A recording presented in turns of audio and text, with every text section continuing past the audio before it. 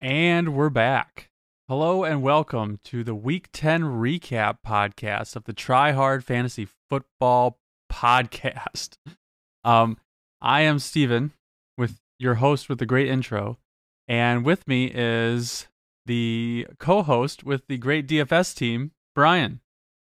How you doing today, Brian? Not too bad, actually. You know what? I am ready to record a podcast with you so we can put out this podcast because we like to podcast. All right. Podcast. So Brian, let's just quickly go over our DFS head-to-head. So last week we did a DFS. We previewed our DFS head-to-head for this week, and Brian guaranteed a victory in both leagues that we play in, or in our head-to-head, and then our little mini league that we play in, and he couldn't come through. So Brian, you scored 106 points, and I had 135, a whopping, commanding 135.9 points. Brian, what happened? Basically from my end, I mean, Aaron Jones didn't produce. That hurt. And we recorded this before I realized how bad the weather was going to be in Cleveland on Sunday. And so therefore still had Duke Johnson in my lineup and definitely would have pivoted off him.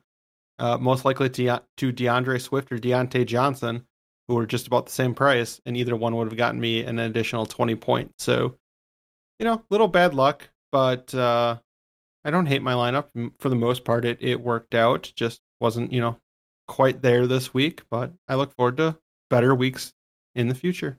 So through 10 weeks, Brian is up 6-4, 6 games to 4. And we're coming into the final stretch here. It could be close. Brian. Are you nervous? Not really, no. I mean, I won 5 weeks in a row. I feel like I've got this season down. I don't think my lineup was far off. I just think got a little bit unlucky. And, I'll learn and adapt. But Steve, let's talk about your lineup a little bit. As you were the winner, I guess, for this week at least, we should have you give some advice. So first off, we both played Mike Davis, and he was pretty much a failure getting 8.4 points, which even at his 4K price tag wasn't enough. Do you regret playing him? Was he a bad play? I do regret playing him, actually. But I don't think he was a bad play, because you didn't predict 8 points, and you had to play him, right? For 4K, Christian McCaffrey. So, like, if I know the 1 week that Dalvin Cook was out, Alexander Madison was like 7,000 or something ridiculous. And still, people were like, oh, you got to play him. Christian McCaffrey's out. Mike Davis is a known commodity. Like, we know he can perform and get the workload. And that the workload is a big part of the points. And he was 4K. So it's like, you didn't really have a choice. You just had to, buck it up and take the loss. Yeah, I agree. And to be clear, like in head-to-heads and in cash games, it wasn't a loss because everyone had him. He was just too good of a value. I think the best way to illustrate that is he could have been 2K more. He could have been $6,000 on DraftKings, and he still would have been one of the top 3 or 4 best running back plays on the slate. So at 4K, he was just a no-brain play at this point and let you pay up everywhere else. So, yeah, I agree. I don't think it was a bad play. I wish he would have been around 6K, so I could have maybe gotten off of him in a bad matchup, but at 4K, you just weren't. But going from, something that didn't work for you to something that really, really did is you played both Chase Claypool and Deontay Johnson, despite not having Ben Roethlisberger, really expecting, I think by your own admission, a ton from them. But they got you 47.9 combined points for just $11,000 of salary. You mentioned how you were planning to do that, hoping combined they would get you 30 points. They exceeded that. But given how well this has worked for you, is this something you're looking to do again, pairing 2 wide receivers and set in your cash game lineups from the same team instead of trying to guess which one is going to have the good week? Or is this a 1 week thing that just happened to work out? So it happened to work out this week because they were both priced so low. I think that moving forward, it really depends on where they're priced at. If they're both start to become like mini Godwin Evans, where they're both priced relatively high and right next to each other, then probably not. But like the difference between Claypool and Johnson, I think was like $700, $700, and that is a significant amount considering. I honestly, it's a dart throw to me who's going to get the more points, the most points out of the two, and I think both of them combined, especially for 11K, can definitely get over 30 points.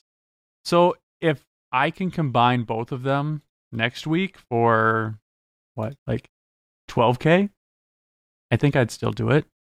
It would be tough. That's interesting you say that, because next week the Pittsburgh Steelers play the Jacksonville Jaguars, who we all know are terrible on defense. And the combined cost of Chase Claypool and Diontae Johnson will be exactly 12K. Well, there you go. I mean, there's a preview for you. I mean, there's a good chance that I will play Diontae Johnson, Chase. The only interesting part is how well Juju did. And I was mainly considering Claypool and Johnson together being a good matchup, a good match together, because Juju had been playing so poorly.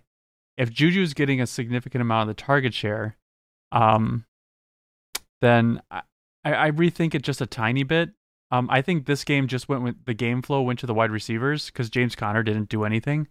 I think the game flow went to the wide receivers, and that's why all of them put up points. I think moving forward, I'm hoping that it doesn't become like a Claypool Juju, a Johnson Juju game, and I'm hoping it stays like Claypool Johnson. Yeah, I agree. We'll have to see, and yeah, we'll talk more about James Conner in a little bit. And then the last thing that was interesting, I thought, in your lineup is in 2020, in a season where you and I have both repeatedly said like the tight end position is terrible, you decided to play two tight ends in your lineup, going with Darren Waller and Evan Ingram. And I'll admit, I didn't mind that given the two tight ends you were plugging in where, you could each expect to get 10 targets. It didn't work out that way for you. Neither guy came close to getting value with a combined about 10 points between the two of them. Do you regret doing that? Do you think that was a mistake? Or was this just a case of they were the best players at their price tag? I think it was a mistake. Darren Waller should be getting more points. Evan Ingram should be getting more points, but I think it's just going to be one of those things where I'm just like, yeah, it was a mistake. I'm not going to do it again. And then next week, Evan Ingram gets 15 points and Darren Waller gets 20, and they get the points that they should get based on their target share. And I'll be like, oh God. And it was a mistake, but I don't know if I'm going to learn from it. Yeah, it is one of those hard ones because it is true. Like Darren Waller is routinely underpriced given his market share targets for the Raiders. But I will say, I think going forward, I agree with you. I'm going to be enticed to do what you did if we can continue to get Darren Waller in the in the 5K range to under 6K, and Evan Ingram in the mid 4K range, or someone like those two players at those price tags. I'll be enticed to play two tight ends, but I think I'm going to make sure, just going to have a note to myself to never do it unless there's two situations or one situation that requires two things. One of the tight ends is Travis Kelce, because he's been the only tight end with a true ceiling this year. And the other tight end is a punt play that is either cheaper than any decent punt wide receiver or actually projects better than any punt wide receiver. Because I think that's really the only way you succeed is with the two tight end strat, at least this season, is to make sure one of the guys has a huge ceiling and the other guy just is the super saver play of the week. That makes sense. But aside from our head-to-head, what are some other big takeaways from DFS this week? I mean, one is just following up on what we were just talking about is the tight end position truly is garbage. Not a single tight end on the entire slate scored more than 13.1 fantasy points. So just punt the position. Look for the 4K and under guys and just try to find the one you're most comfortable with. If you get a 0, that's fine. I just don't see anyone having a ceiling again unless it's Travis Kelce or a healthy George Kittle, which we haven't seen all season. And then also, despite Alvin Kamara putting up a very good day for you, the running back position is still pretty much a mess, and is starting to look closer to the tight end position than I would have ever thought. Of the top 10 tight end, or excuse me, of the top 10 running backs on the main slate, or just of the week in general, that included Nyheim Hines, Ronald Jones, Rex Burkhead, Devontae Booker, and Malcolm Brown. Like, none of those guys are Who? on fantasy teams for the most part, are starting, and none of them are really on the radar, save maybe Nyheim Hines for DFS, and even then, Nyheim Hines has always been questionable. And it was just basically like they all scored 2 touchdowns, or in the case of Ronald Jones, had one 98-yard run that got 70% of his fantasy points on the week. So it's just a bad position. I think I'm going to start looking down. Like, one, I'm only playing 2 running backs in almost all my lineups going forward. I'm not going to try to play 3, including the flex. And 2, just find guys that are safe for like 20 points, and just pray that they get there, because it's been tough this season, and it's not getting any easier next week, as a ton of the good teams are either on bye or are playing in the primetime games, and so won't be on the DFS slate. And then moving on to the wide receivers for this week. So some of the ones that have been doing well previously, like Keenan Allen, DK Metcalf, Devontae Adams, had pretty down weeks this week. Keenan Allen was on the road, and he was not able to. He still got a decent amount of targets. I mean, significantly lower than his usual, like 12 and up amount of targets per game. And he only put up about 13 points. And I think I kind of felt this. I think I kind of felt this going in. Like, he has not played up to par on the road. And when he's on the road, it basically just depends on how many targets he gets. And if his targets are lower, his score is lower. But at home, he could have lower targets and still put up, above 24 points. So I think we were due for this from Keenan Allen. I think he'll definitely have a bounce back game, but I would be wary again of playing him on the road if he's priced up like he was last week. I know you don't think he's priced up, but based upon how he was doing on the road throughout this year, I think that he was priced up because he wouldn't have been able to 3x his salary. See, I'm going to have to go ahead and disagree with you. I like that you're trying to find patterns, trying to find things that you can use going forward, but I don't agree. I don't ever really put any stock in home road splits unless they've been proven over kind of like multiple seasons, or it's a scheme thing. For example, for years, it was don't play Ben Roethlisberger on the road, and it wasn't that he played poorly on the road. It was that the Steelers changed their game plan, almost to a 180, where at home they would pass a ton, and on the road they would just try to run all game and just burn the clock, get out with a low scoring victory. With wide receivers, you don't really see that. And if you look at Keenan Allen, I mean, one of the road games was Tyrod Taylor in week 1. I think you can throw that out. And other than that, his road games are against New Orleans, Tampa Bay, Denver, and Miami. While his home games are against Las Vegas, Jacksonville, Carolina, and Kansas City. I think it's safe to say overall that the defenses he's faced on the road have been way better than the ones he's faced at home. And I think that's the likely contributor to his score differential. I think the biggest takeaway from this game for him, for me personally, is just Miami's defense, especially against the pass, is legit. And I know you've been saying that, Steve, and I think we have to be wary of them. I think we've seen Miami prove to be, a defense that will significantly reduce the scoring output of wide receiver ones. And I think we've seen Los Angeles, the Rams, do the same thing to all wide receivers, as even after playing the Seahawks, Steve, they have yet to allow a wide receiver to get 100 yards yet this season. Speaking of the Seahawks, DK Metcalf looked like a boy amongst men in that game. And Tyler Lockett, I don't care. I'm never, ever, ever playing Tyler Lockett in DFS. I will never draft Tyler Lockett in season long. I don't care. I don't want anything to do with it. Yeah, I mean, they both definitely struggle. But what's weird with Lockett, because I think Metcalf, again, we can chalk it up to tough matchup, just a down game. I'm not gonna fade Metcalf too much, other than I don't view him like DeAndre Hopkins any longer. He's not on that level of reliability, but he's still elite. But for Lockett, what's so strange is every year up to this season, he was basically the most reliable wide receiver in the NFL. He and Russ Wilson had this amazing connection, and Lockett just always found a way to get points. It was similar to like how Adam Thielen's usually been in his Viking career, although less so this season, despite what he did to the Bears last night.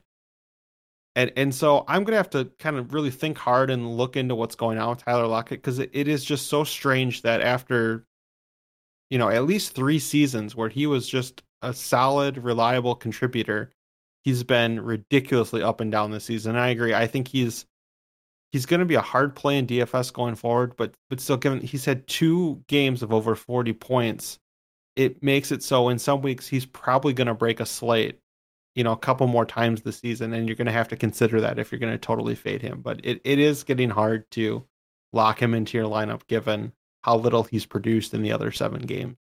I can lock him out of my lineup, which is what will be happening.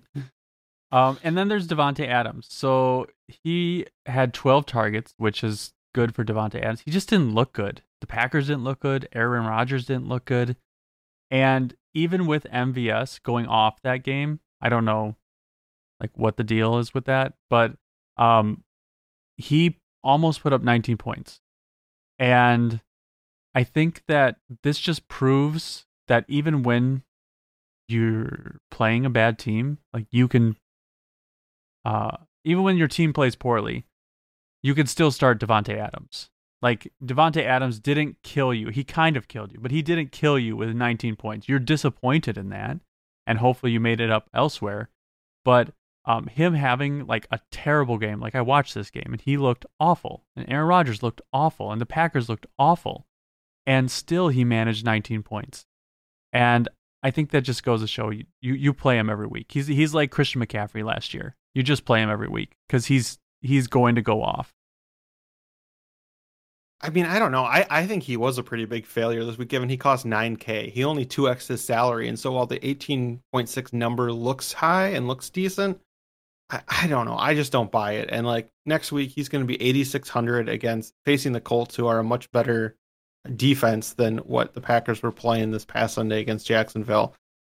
I have a tough time playing any wide receiver over 8K just because they have to go crazy in order to pay off that salary.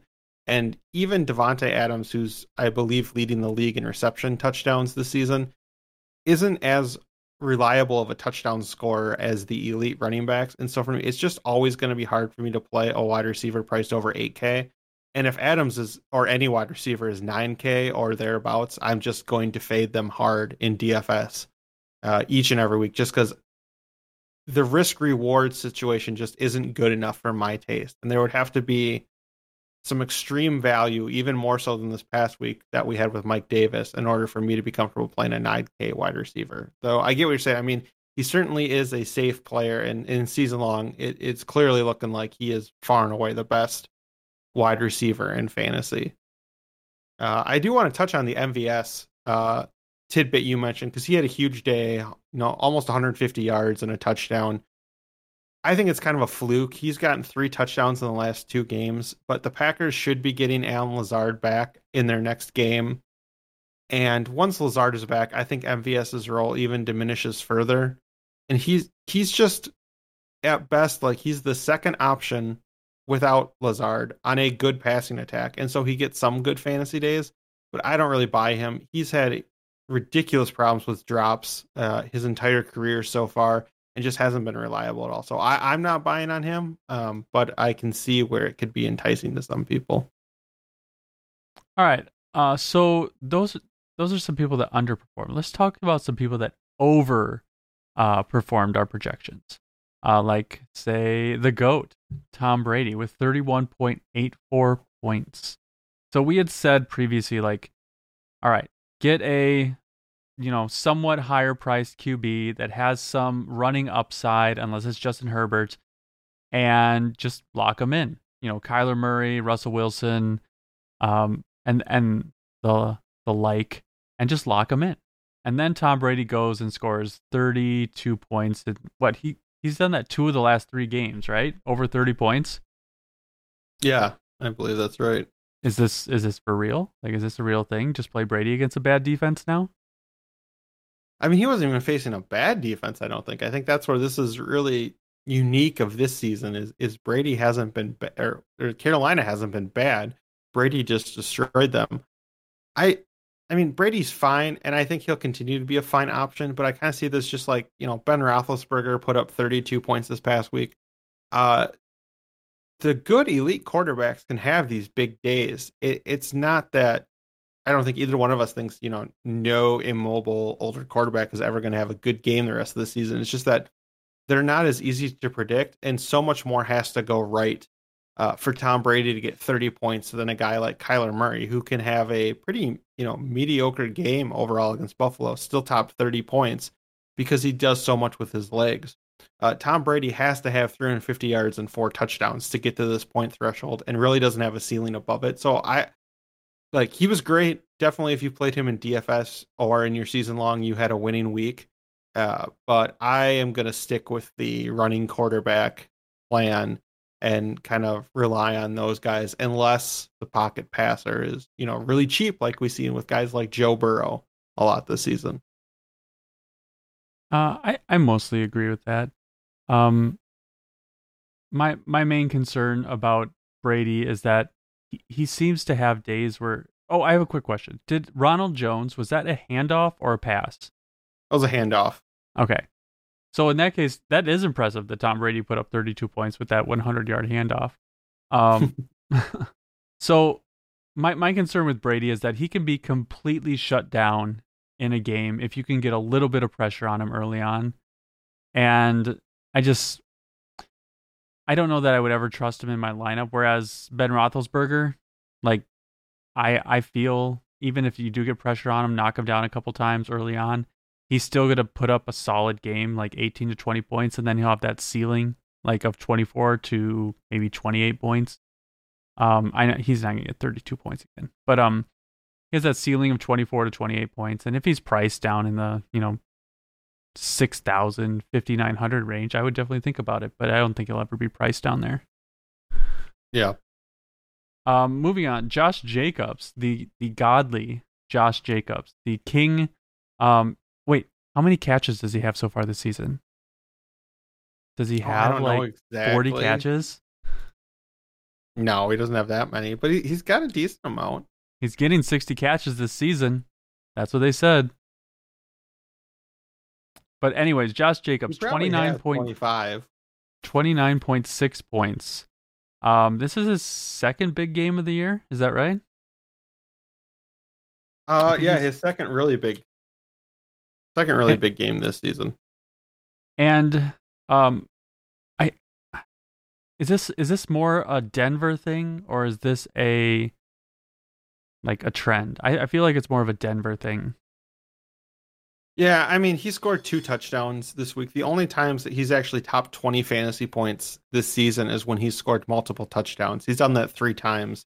But I think it's just more to show how rare running backs are like him this season. Of the top 13 running back scorers this past week, only 2 of them had more than 20 carries. That was Ronald Jones and Josh Jacobs. And so, Jacobs' volume will keep him being a solid contributor. But yeah, you can see, even with him, running backs look more and more touchdown dependent. As again, Jacobs, who's been pretty good this season, has 23 receptions. So is on pace. I know you love that term, Steve. He's on pace for over 40 receptions. But he's only top 20 fantasy points 3 different times. And again, those are multiple touchdown games. So it's tough to get there for running backs this year if they're not insane pass catch, if they're not the Alvin Kamara types or the Dalvin Cook types.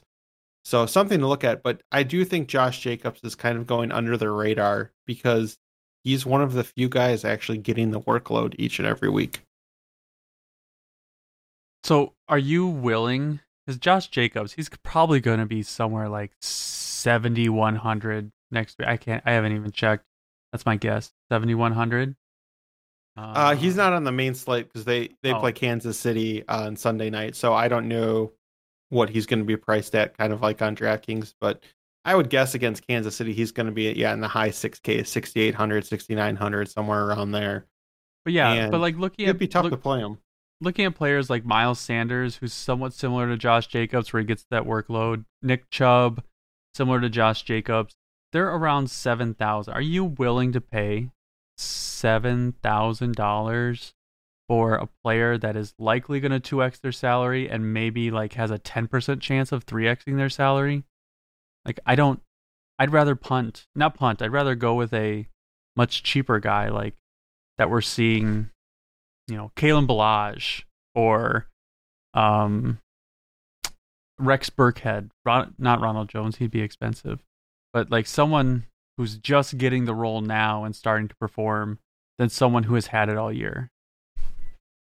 Yeah, I agree. I mean, I think I'd either rather pay up to the 9K range for like Dalvin Cook and Alvin Kamara, and then play one of those guys on one cheap 5,500 running back or lower, than try to get in two of these 7K running backs, because again, they're just not performing consistently. And like you said, the best weeks for most of these running backs is 20 points, and even at 7K, that's only 3x in your salary, which is like, that's fine for cash, but that's not great for you in a tournament. And so the upside just hasn't been there for anyone other than Aaron Jones, Derrick Henry, Dalvin Cook, and Alvin Kamara. I think those are the only guys that have had truly monstrous weeks this season.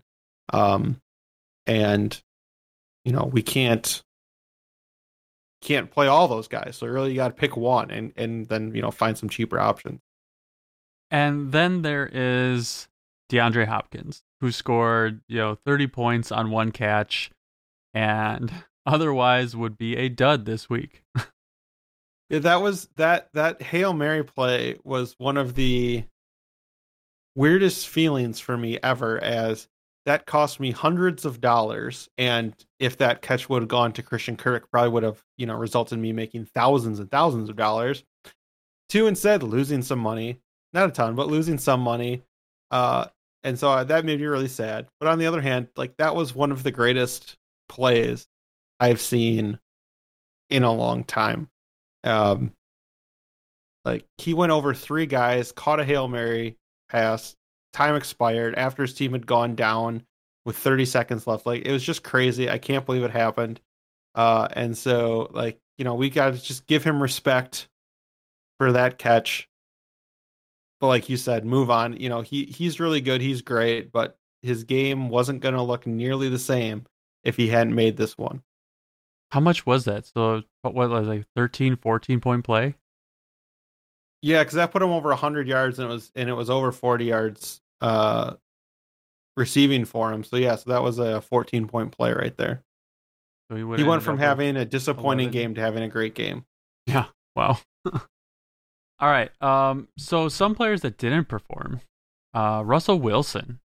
I am not concerned with his 2 interceptions and no touchdowns. I know, like, the Rams are okay, right? They're a good defense. Jared Goff is awful. But when these two teams play each other, it's just weird. It just doesn't make sense. And I think that's what we saw, is that one game of the year where clearly the best team in the NFC West loses to a mediocre team, even though the Rams were favored. Loses to a mediocre team, or a team they shouldn't have lost to, because the NFC West is weird. So I'm not concerned. Yeah, I'm not either. And like you said, like, I wouldn't be shocked if the next time these teams play each other, it's 40-39 at the end of the game. So yeah, like you said, weird game. We talked about this last week, that it was totally possible this could be a 24, 21 point game. It ended up being like 23-12, but we weren't far off. And so yeah, I'm not concerned about Russell Wilson at all. I hope other people are, so that maybe I can play Russell Wilson at a discount and at low ownership going forward. But he's one of the true elite quarterbacks this season, and will continue to be so. And then there's James Conner. This is who James Conner is, by the way. Most of the time, he is able to eke out a touchdown and eke out like one long pass or something, and get his points up to 16 to 20 points. But he did not do that this game, and he ended up with 6.8 points. This is who James Conner is. He is not very good. He lucks his way into passable running back status. And I'm sorry to say it, Brian, but your homeboy is not a good player. Yeah, I agree with you. He just hasn't been good. I think he's slid under the radar a lot just because of how many injuries there have been at the running back position and how overall poorly most running backs have played. That Connor's ability to just get you 13 to 16 points every week has made him look better than he is. He hasn't reached 18 points since week 2, which is just crazy for a running back that generally gets, 70% of the touches for his team. So, yeah, he's going to be disappointing going forward. I think he's still a locked in RB1 or RB2 because that's just what that position is this season. But yeah, I don't think you can expect big, week winning games from him going forward. All right, are you ready for this? Are you ready for a sensationalizing a situation? And anyways, Michael I'm Thomas. prepared. Michael Thomas, 4.7 points. I'm telling you right now, trade whatever you got. Trade Allen Robinson for Michael Thomas. Trade James Conner for Michael Thomas. Trade DeAndre Hopkins for Michael Thomas in your season-long league. Because Michael Thomas and Jameis Winston, I am all in. I am all in on Jameis Winston and Michael Thomas next week. Okay, see, you stole my thunder. I was ready for you to rag on Michael Thomas, say how terrible he is, and how he's been terrible in the the games he's actually played this season. He's been bad, and he's missed a bunch more. And I was gonna come out and say, yeah, but Drew Brees is gonna miss the next month or so, and we get famous Jameis in there. And I totally agree. Like, Jameis Winston's gonna be on the field. I think there's a great chance that this is the beginning of wonderful and amazing things for Michael Thomas, just because Winston's a bad NFL quarterback, but he likes to throw the ball to his wide receivers deep down the field. And if he can just give some targets to Michael Thomas, I think Thomas is in line for a big increase in his output. I agree with you. My only hesitancy is I think we're going to have a Rorschach test of, can Jameis win? Like, what wins out? The Saints' offensive philosophy or Jameis Winston's tendencies? Because we know Winston's going to want to throw the ball down the field, throw it a bunch, and throw some pick sixes. But we also know the Saints like to have their quarterback throw it, 5 yards behind the line of scrimmage and let the receivers and running backs do all the work. So we'll see how they handle that going forward. But I certainly am on the side of agreeing with you. I think this is going to be good things for Michael Thomas, and I think stacking Thomas and Winston in DFS is going to be very interesting for the next few weeks.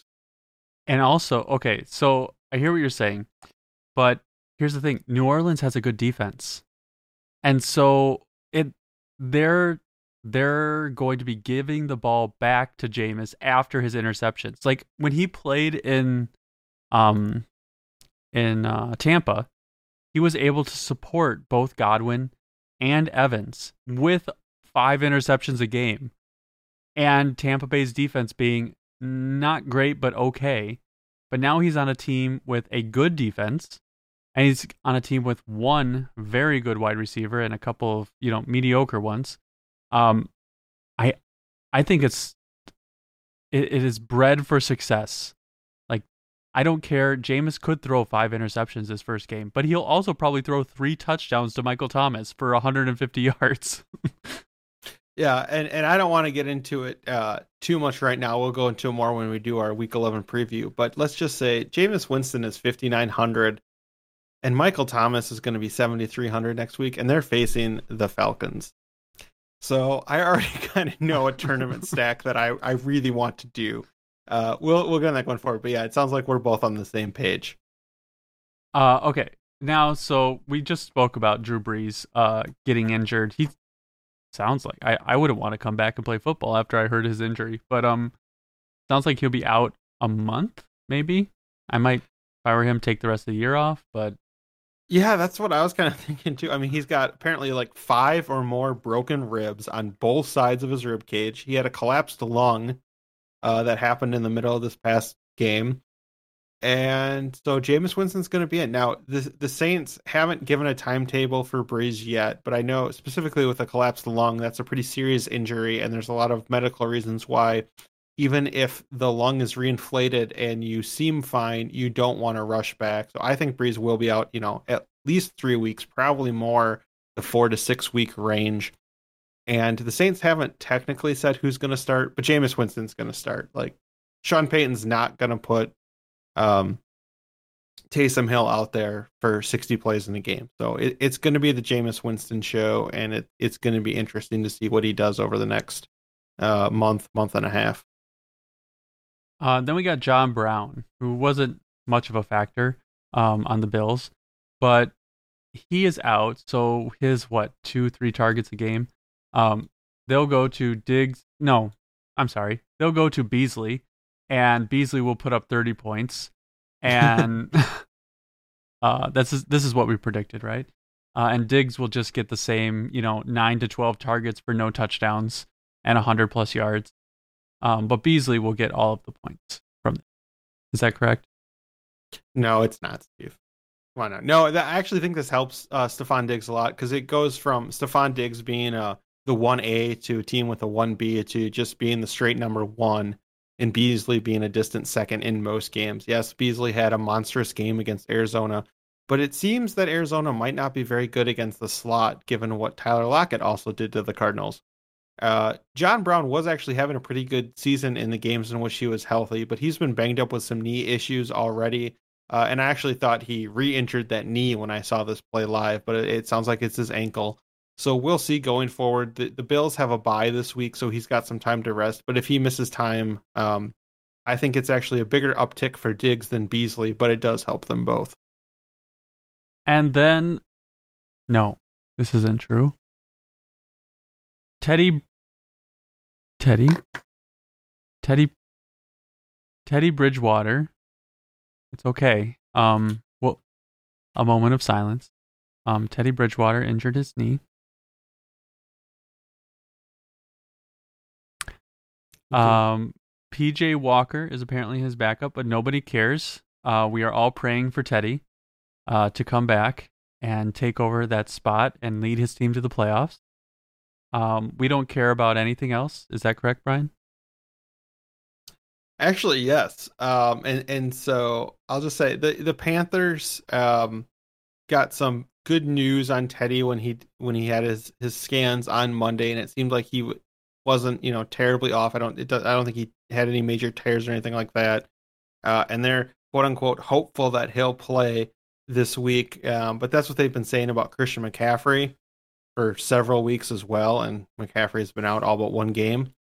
So we'll see. I actually, given his injury history, I think Teddy Bridgewater is going to miss this game. And like you said, I know some people, specifically people that watch the XFL, are pretty high on PJ Walker because he was basically the MVP of that league in its short existence. But he's looked really bad. Exactly. But he's looked pretty bad in his limited time so far this season. I actually think if Bridgewater misses, I'm probably going to be 100% off this entire offense. Because I just don't think Walker is a true, legit backup quarterback. I think he's going to really struggle, and without someone reliable like Teddy back there, I don't see how Robbie Anderson or DJ Moore or even Micah Davis can succeed. I might think about taking a flyer on DJ Moore. Just in case, they're probably going to try to make a statement by having PJ chuck a couple balls up, chuck a couple Hail Marys up, and maybe DJ Moore comes down with one. But yeah, I mostly agree. I'm kind of concerned about Robbie Anderson in my season because of this. Yeah, so, it'll be interesting. You're going to hear takes about it if he's out in DFS because the Panthers play Detroit, and all their players are, save for Mike Davis, are pretty cheap. So they'll be in play for some people, but I think I'll just be fading them all. Teddy, Teddy, Teddy. Need you to walk It'll over be that okay, bridge. Steve. That bridge It'll over be troubled okay. water. All right. Moving on. Thursday night preview. Ooh, this is a big one. I'm glad this isn't on the main slate because then people would be like, "Oh, you got to play Tyler Lockett." Cardinals at the Seahawks. The Seahawks are 3.5-point favorites. The over/under is 57.5 points. That's way too low, right? I mean, I don't know. Who knows? I Who bet this game knows? goes to 70. It's the NFC West. So like their last game was really high scoring, so it could be exceptionally low scoring. Um so I don't know. I'm not going to be playing any like DFS for this game, so I'm not. Maybe I'll watch it. I doubt it though. There's probably going to be, people are probably going to project no punting this game, like just score, score, score, score, score. I'm going to project 10 plus punts in this game. Oh my god. So it's gonna be a 7-9 game. Yeah, I set the over and under. I know it's at 2.5 punts this game. The last game it was 37-34. I think this game, barring, some rainy bad weather in Seattle, this will be a similarly high scoring game, especially coming off a short week after the Seahawks just lost. I will say, I think this might be a trap game for Arizona. We'll see how well they do coming off this huge high where they win on a last second Hail Mary and they have to get right back to work on Monday and prepare for a short week. It'll be interesting to see how they rebound. But I think this game is going to be really fun to watch and, have a lot of fantasy goodness. So of that fantasy goodness, how much of it goes to, I think the league's leading rusher Kenyon Drake, and how much of it goes to Chase Edmonds? I actually like Edmonds a little more in this game. I know Drake out-touched him in this past week, 17-11, but Seattle's been good against running backs, especially on the ground, and so I prefer Edmonds' role as the more of the pass-catching back. I don't think either one are going to be phenomenal in this game, That's though. the correct answer. So, they're both flex plays at best. Low-end flex plays? No, average flex plays. Middling flex play? 12, 13 points somewhere in there. Okay. Tyler Lockett, last time these teams played, had 200 yards and 3 touchdowns. DK Metcalf had 2 catches and 23 yards. Why is it going to be reversed this game? You're not loco for Lockett? I wonder how much he is. How much is he for Thursday night's game? You know what? I can pull up the showdown slate. I don't even really look at the showdown slates until be like 9,500. Oh, well, I mean, on the single game slates, they're all priced up around there. The question is just how much is he in comparison, like to the quarterbacks and stuff. So let's see. Lockett is 9,400. Metcalf would be 10,200. So again, the pricing is different on the one game slates, but that seems about right to me. I mean, Murray's the highest price player, and then it goes Murray, Wilson, Hopkins, Metcalf, Lockett. I think that's right. So he's priced correctly. But I agree with you. I actually prefer Metcalf in this game. Talk about home road splits. His Metcalf's 2 best games have both been at home. So there's another, small sample size take for you, Steve. I love it. But Metcalf was a holding call away from having a pretty good game against Arizona last time, where it would have been, I think, like a 60-yard touchdown in overtime would have made his day look a lot different. And I just don't see Tyler Lockett getting 20 targets again. So I actually like Metcalf a little bit more, but I think both will be very good fantasy plays, and both should be started in your season-long leagues if you have them. And do you think who won the last one? Seahawks did? Arizona did. Arizona did. Do you think they can pull it off again? No, give me Seattle at home. Revenge game. Like I said, Arizona's coming off an emotional high. It can be tough for NFL teams to bounce back after a last-second win. They're going to want to take a couple days to celebrate. Like a last-second miracle? Yes, yes, that's exactly like what I was thinking of, but I didn't want to go into that. Um. Oh man. Ooh. You know what? You know what? Give me the Cardinals. Give me the Cardinals on the road against the Rebound. Seahawks. I'm a believer in Kyler Murray to make a team Oh, I am too. go to overtime. How many overtime games have they had this year? I feel like it's been a lot. Probably not. I'm probably just making that up. I don't know, but I mean, I don't. I honestly I have feel no like their idea. But games are close. Like all of Arizona's games, even if they play garbage teams, are like really close. I could be yeah, wrong. they seem to play down to the level of their opponents or up to the level of their opponents. I agree with Maybe that. maybe Kyler Murray is the next Aaron Rodgers. You playing down to your opponents. Could be. Hey, Never know. don't be. Aaron Rodgers has been really good this year, so I'm not going to trash talk Aaron Rodgers this year. He was bad before. He's been really good this season. Who you got for MVP this year? Dalvin Cook or Aaron Rodgers? Kyler Murray, Dalvin Cook or Aaron Rodgers? Dalvin Cook. Yeah, duh. I'm a Do you think the homer. Vikings are going to come back and make the playoffs? No, I was looking at this already. Their schedules. The Vikings are set up to like win their next three and look really good and trick us all into thinking they're a playoff team. And then they're going to play the Buccaneers, Bears, and Saints with the Saints and Buccaneers on the road. I think they find a way to lose all three of those games and steal all my hopes of the Vikings in the playoffs. But what if the Saints just start to tank and like the Vikings win out and they get the wild card? That's really what they need is either the Saints or the Buccaneers to start tanking.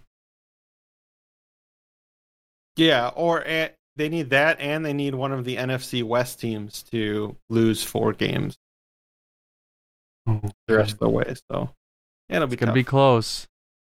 No. All right.